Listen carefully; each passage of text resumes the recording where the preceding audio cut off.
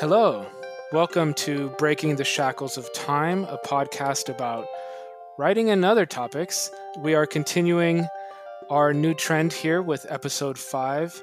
I have a wonderful guest with me today. I have Dr. Nadine Chan with me today. Welcome. Thank you so much for being here. Thank you for having me. Yeah. I appreciate you coming and visiting and having a conversation. For a little bit of background about Dr. Chan, she's a assistant professor of cultural studies at Claremont Graduate University. Her areas of research and teaching include media historiography and theory, postcolonial and New Empire studies, environmental humanities, media and the Anthropocene, visual studies, global Asia, Southeast Asian film and media, amongst others. She received her PhD in cinema and media studies from USC, University of Southern California, and is a former Harper Schmidt Fellow through the Society of Fellows at the University of Chicago and a Global Asia postdoctoral fellow from Nanyang Technological University in Singapore. From what I know, she has two main projects right now. One is a project that's conceptualizing film as an object that is animated by both colonial and counter-colonial energies, and hopefully we'll have a chance to talk a bit more about that, as well as another project that's focusing more on the visualizations of the Anthropocene, particularly through questions of archive, information, and effect. And I think both of those studies will be great examples of the uniqueness of cultural studies as a field. Just a bit more, her research has been supported by a Social Science Research Council Andrew W. Mellon International Dissertation Research Fellowship, Global Asia Postdoctoral Fellowship, amongst others. And we are welcoming her here today to discuss the unique qualities of the field of cultural studies, as well as her specific work within that. So once again, thank you so much for joining me. And I would like to start, as I typically do, at a more general level, and then we'll narrow in to your specific research. My sense is a number of people, when they hear, my sense, the audience might not fully understand what cultural studies is uniquely as a field or an academic discipline. So if you had to describe it to someone who doesn't know anything about it, how would you do that? Yeah. So first of all, thank you for having me, Marcus, and for that intro. Yeah. Yeah. Well, cultural studies, it's a lot of things. I mean, you could ask anyone in the field what the discipline is, and they might all give you different answers. But I think, what one thing we would all agree on is that as a discipline, it's fundamentally interested in unearthing, infrastructures of inequality, oppression, thinking about networks of power and politics in the production and circulation and use of cultural objects or at particular cultural moments. So yeah, I mean, the concerns of cultural studies, as I say, will always be fundamentally about the interrogation of power and the structures of power in whatever forms. So I think, in a nutshell, that is what it would really be. I guess I'd say it's a discipline that's built around an ethos, right? The ethos of always doing scholarship that in some way intervenes into questions of power, hegemony, and ideology. Yeah, so that's really interesting. I mean, it seems to me that then it has kind of that like social justice critical paradigm, and then it's also very pragmatic. It seems like a very practical, like the way you're talking about the use of methods. You are able to pull from established methods in sounds like the humanities and the social sciences just very directly, as well as other fields, to just, okay, we've got a problem here that we want to solve, or we have something that we want to study and highlight, and we can just use whatever method best accomplishes that.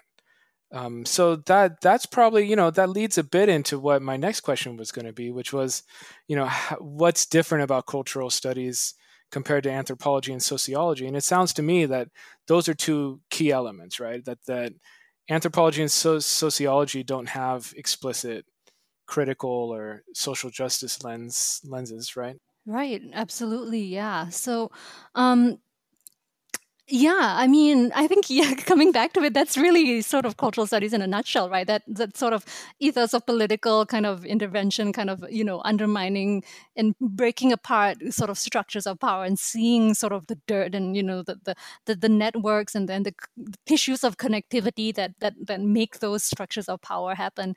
And absolutely, in the sense that I think cultural studies allows us to have the freedom to teach ourselves or to get the skills that we need in order to answer the questions that are important. So unlike, I mean, obviously I'm not trained in these other fields that you mentioned, so I can't really speak for that. But what reads to me as quite, I guess, liberating about cultural studies is that we pull methods from disciplines in order to speak to the research question or the research problem that we have. So it's very much a process whereby our question and our research problems drive the methodology and drive the process, and not the other way around, right?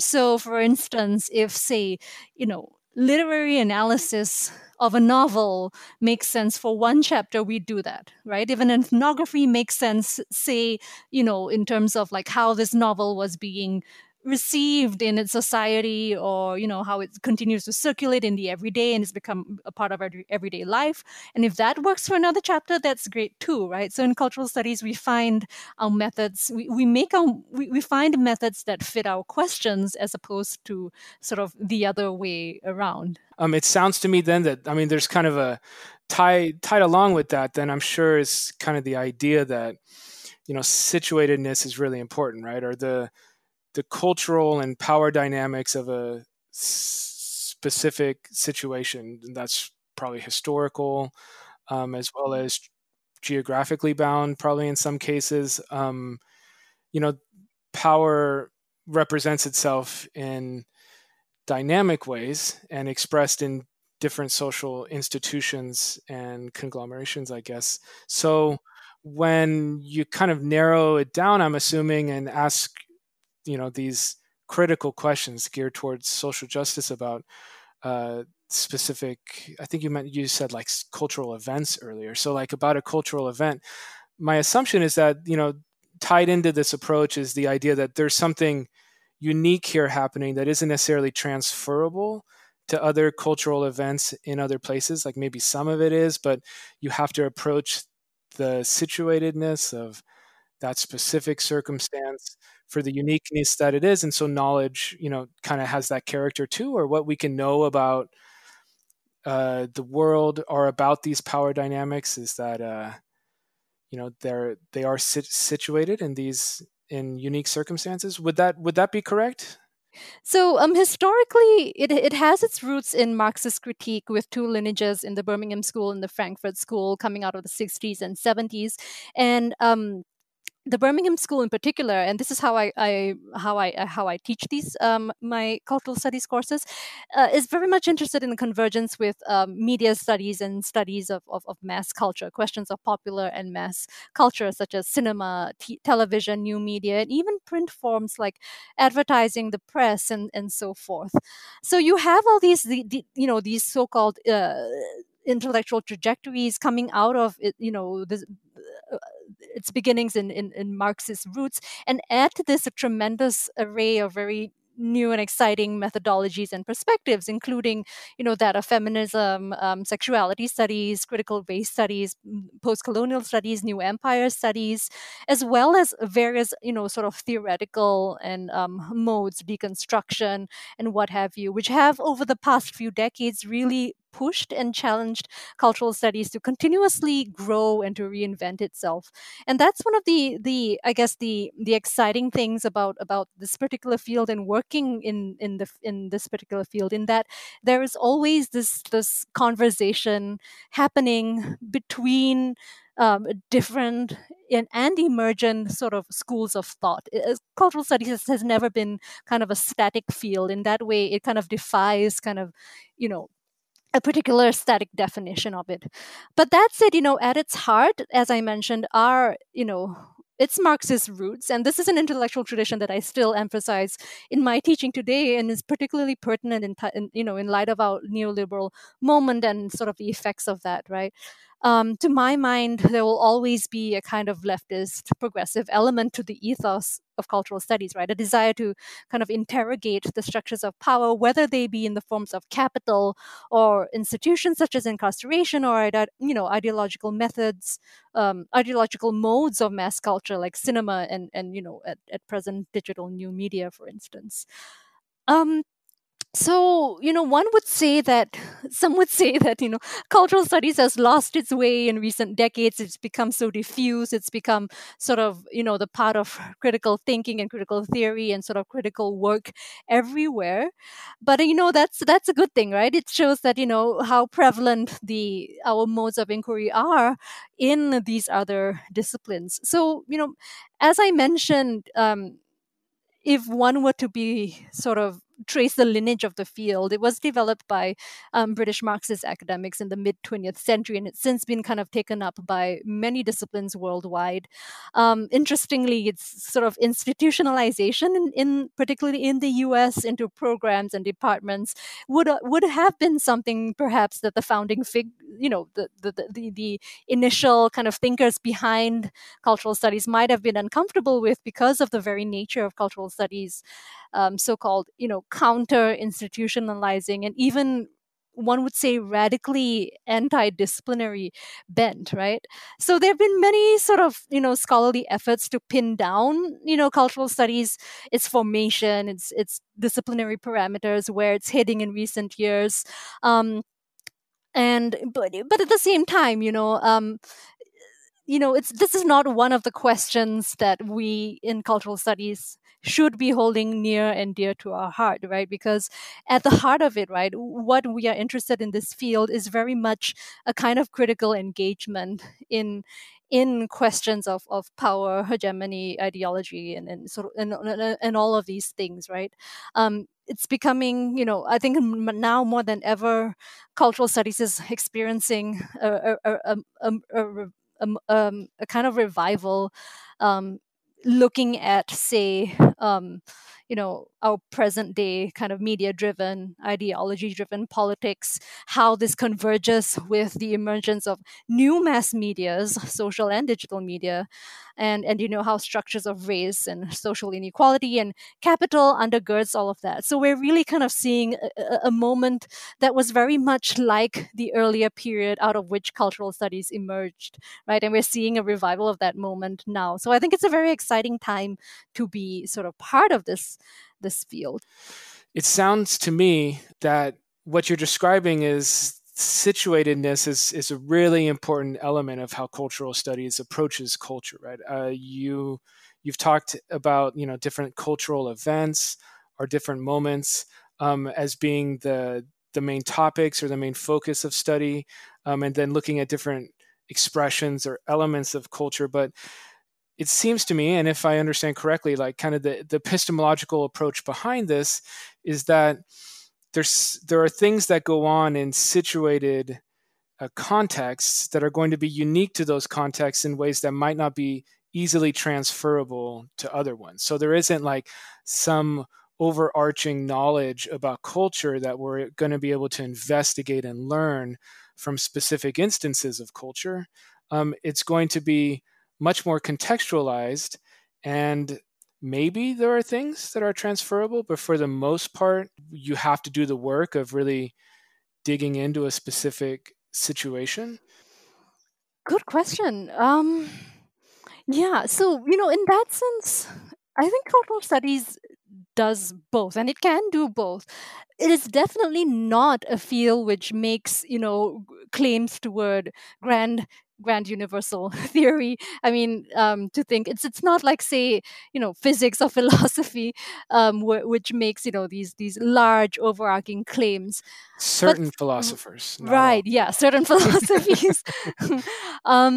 So in that way, it is not interested. Well, it's hard to say, but it is less interested in having these grand claims than it is about looking at how power and politics works, and it's hard to do that without some form of specificity. So, Yeah. but at the same time, nor is it, say, it could be no, but nor does it necessarily have to be a field that's mired in minutiae in these Yeah. tiny little esoteric moments, coming back to that idea that we were talking about earlier, which is about how cultural studies as a field is very much invested in asking sort of questions that matter, sort of questions about power that matter.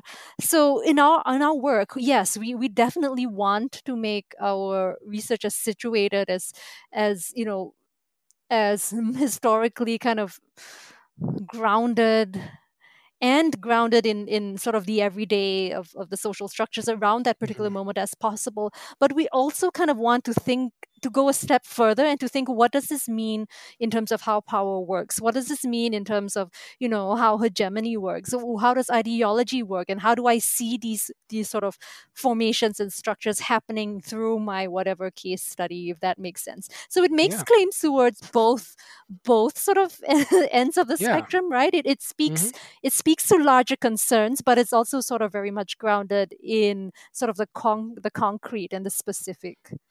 Yeah. And I think that makes a lot of sense to me too. Especially, I mean, I'm sure once you bring in the RFU, you know, approach or think of the field or work through the field on with more of an emphasis on the Marxist tradition as well. I'm sure more of that goes into it, right? Because given the predominance of capitalism and the capitalist structure, those sorts of economic and then political and all the other sorts of interconnected power dynamics that are going to move out and through uh, the way capital functions. I'm sure there are going to be things that cross boundaries as well that you could talk about that's learned through specific situations. Yeah, and that's what is exciting about cultural studies is that you can have these conversations across disciplines, across fields, across area studies, even because they're all kind of coming back to this notion of how power works, and how do Yeah. we kind of grapple with kind of the meat of it, and the meshiness underneath these various structures. So yes, it speaks big, but it's also very, very kind of done well. It's also kind of very rooted in the specifics of the moment and place. Yeah, so I would love to jump in a bit more to your specific research, and Hmm. I would love, if you could use some of this as an opportunity to also talk about, why some of these areas of study are so important in our contemporary understanding of power dynamics right now, right? Because I, I'm sure as you're talking about, there's a resurgence of kind of the original spirit of where cultural studies came from in the 60s. Um, and some of these ideas, my sense, I don't know, you should please correct me if I'm wrong, but some of these areas of study were probably present then, and then some of them have developed over the years. Then I would love to hear a bit more about, why some of these are important in the field, and they're being looked at instead of others. So to start with the first project that you're working on that I mentioned earlier. Um, so the first is that you want to look at film as both colonial and counter-colonial, and do this specifically through a study of colonial educational films in British Malaya, and Singapore from the 1910s to the present. And by doing this, also offer a theoretical and historiographical framework for colonial cinemas and their post-colonial afterlives. So this is really interesting to me, where you're using, film studies here in a certain theoretical and historiographical framework to approach, the workings of colonialism, specifically in the context of British Malaya and Singapore. How what drew you to this, and how do you approach this in a way that you think is, if you could use kind of what we talked about in theory a bit earlier, how does the way you approach this specifically kind of reflect the values of cultural studies? And then maybe, I'm sorry to give you a three-part question, but then just some of the details, like some of the really what are some of the really important things or interesting things to you that you feel like you're learning through this study? Yeah, sure. Thanks for that question. And I'm kind of working through it now that you've asked. And I guess there are many ways for me to kind of get at that question. But I suppose, like if I were to kind of draw a through line through all of my, my research interests, they're all about sort of questions of media, medium specificity, and power, right? I'm always interested in how power works through our mediated forms of knowledge, right? And I want to tease out how webs of power structures happen, and I take these to mean sort of different things at different points in the work. So it could be colonialism, it could be sort of environmental degradation, it could be kind of um, exploitative capitalism, how these things are continued and how they can be unraveled, but doing so through the specific cultural object of media. So there's this book that I really like, Anne Stoller's Duress, Imperial Durabilities of Our Times, that I teach in my course on media and durable empires, that really speak to this idea of the durabilities of imperial formations, right? I'm interested in thinking about how, empire and its colonial forms look different in the 20th century, in the 21st century, but how one can kind of pass out these various threads of capital, of race, through these so-called different political moments over time. So, how are these sort of formations durable through, through time, I guess. Yeah. And then I became interested in cinema, right, as a mass medium that came about in the late, getting scrambled on my days, the late 1800s, and that coincided with the late stage colonialism in its late stage and the tide of capitalist modernity that happened in many parts of the world. So there was this great kind of confluence between sort of new forms of empire in the 1900s, the late 1800s, and the emergence of this mode of mass culture being that of cinema, right? And this is what led me to my first project, A Cinema Under the Palms: Colonial World Making in an Unruly Medium. So here, I mean, this book begins with the premise that in colonial situations, cinema was never just about entertainment, but was very much entangled with increasing forms of governance, colonial governance in everyday life. And I look at the context of British Southeast Asia, specifically Malaysia and Singapore, as sites where, one of the first sites in the world where colonial governments were experimenting with using films to produce sort of cine literate citizens and spectators who kind of shared a shared notion of what it means to be a subject that was part of the empire. So in many ways that were never before possible, right, colonial cinema could recreate an artificial world where time and space and human and natural environments could be rearranged on the surface of celluloid according to very colonial logics, right? Through film, you could have sort of the British Empire pictured together, right? The world could be reassembled as a visualization of imperial capital, an extension of imperial cartographies, and arranged according to vernacular time. So a lot of this book is very much about kind of thinking about how the very logics of empire can be found through the ontology of cinema. So it's not so much a book that's interested in tracing representation. I'm not terribly interested in like, oh, look at how, native people in Southeast Asia were being represented on film. That's not really the interest here. But it's really thinking about how the very technology, the aesthetics, form, the ontology of cinema itself speaks to, colonial logics that emerged at the time of its being. Wow. Right, and so that's part of the book's first part of the argument. The book's second part of the argument, and that comes back to your question on the counter-colonial part, is that in spite of the medium's kind of emergence as a tool of empire, it was also very much a space for counter-colonial resistance and possibility.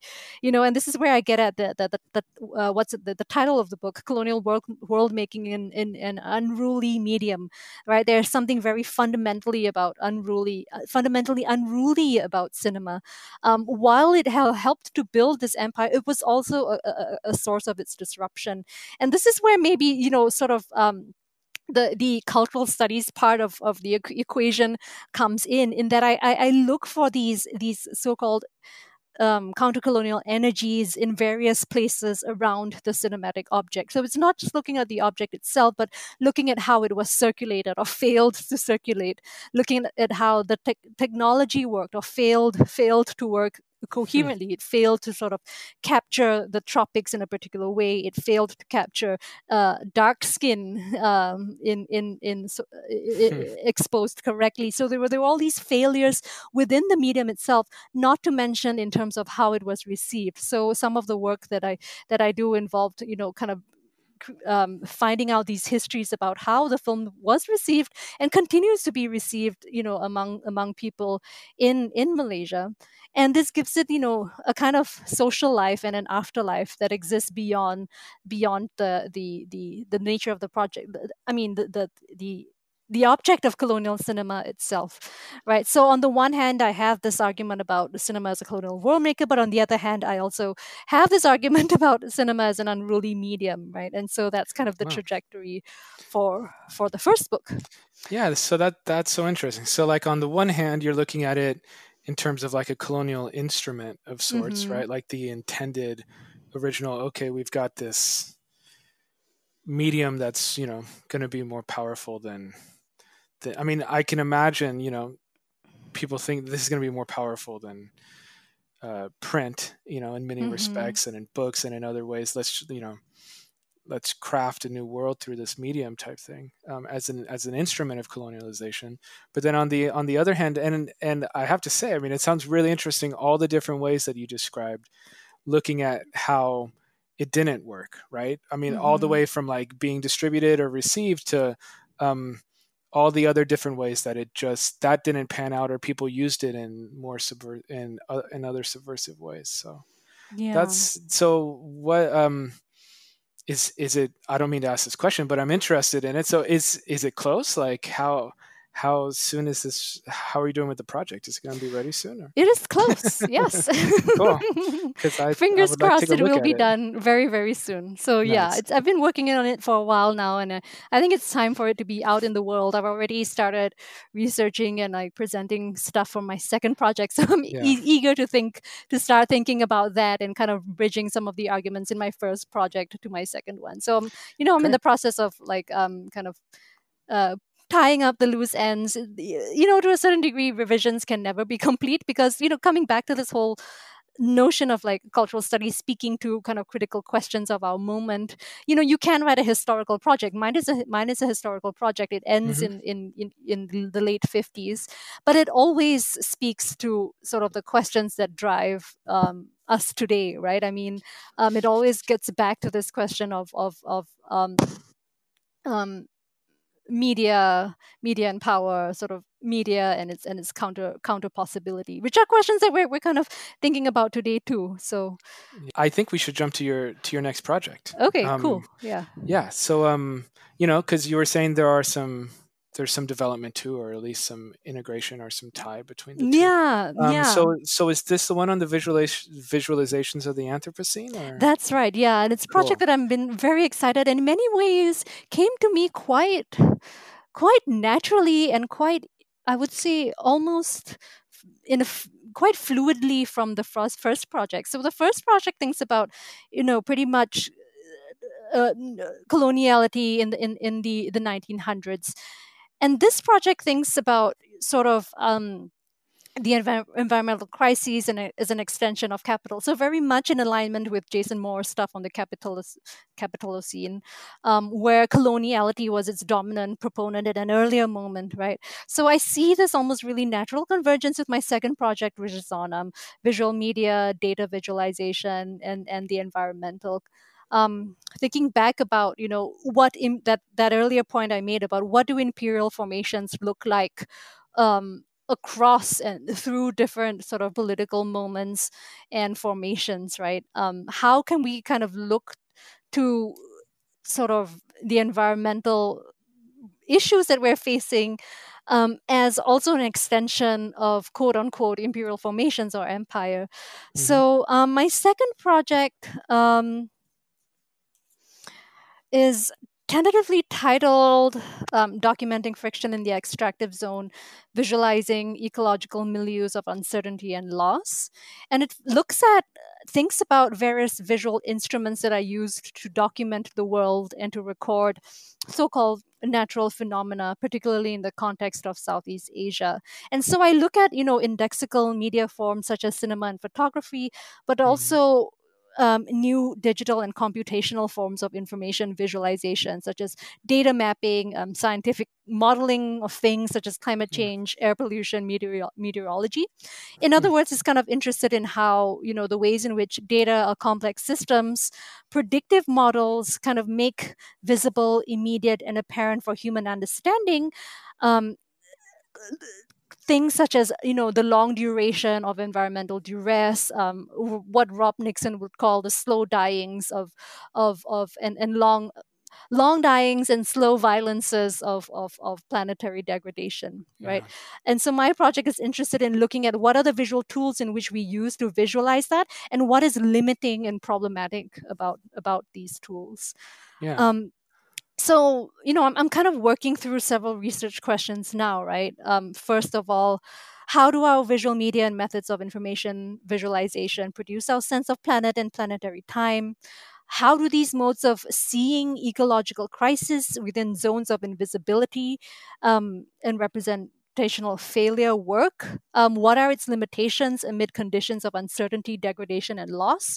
What does it mean to have an indexical medium that can only kind of document the aftermath, Yeah. right? And in spite of this, right, can modes of counter knowledge or occluded visibility still become productive ways of kind of witnessing and building relationality with our planet? I'm starting to go into this area of complexity science. And, the idea of complexity and complex systems is another through line for the book. And Yeah. here I'm really kind of referencing complexity studies in math and computational science. I mean, talk about interdisciplinary.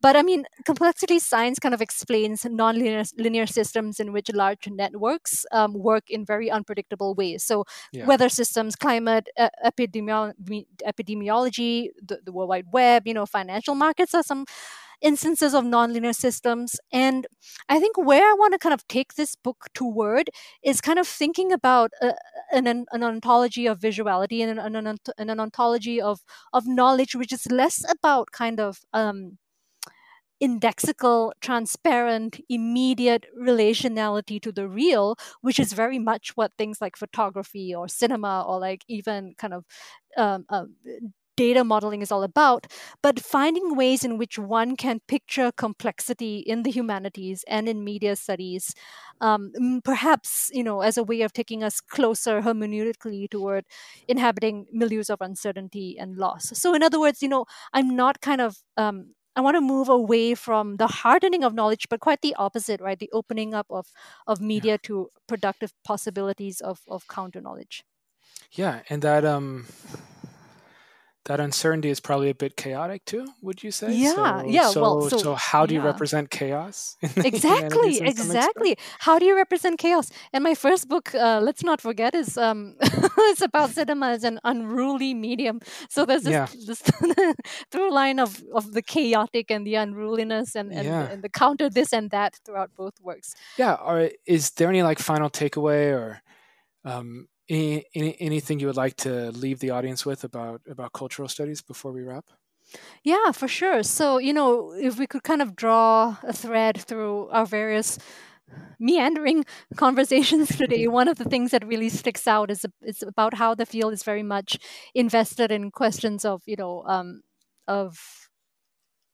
I guess you could say social justice. And social justice can mean a lot of different things, particularly in cultural studies. It could mean kind of literal, kind of going out on the streets and activism. It could mean community work. It could mean socially engaged scholarship. And the latter, I think, socially engaged scholarship is very much what we are interested in doing here at CGU, whether or not, the work is historical or whether or not the work is, situated in another place, in another time. What we're all interested in, sort of getting at these questions that matter, questions of power, and through kind of socially engaged work that always comes back to the ethos of cultural studies, right? Which is, how does power work?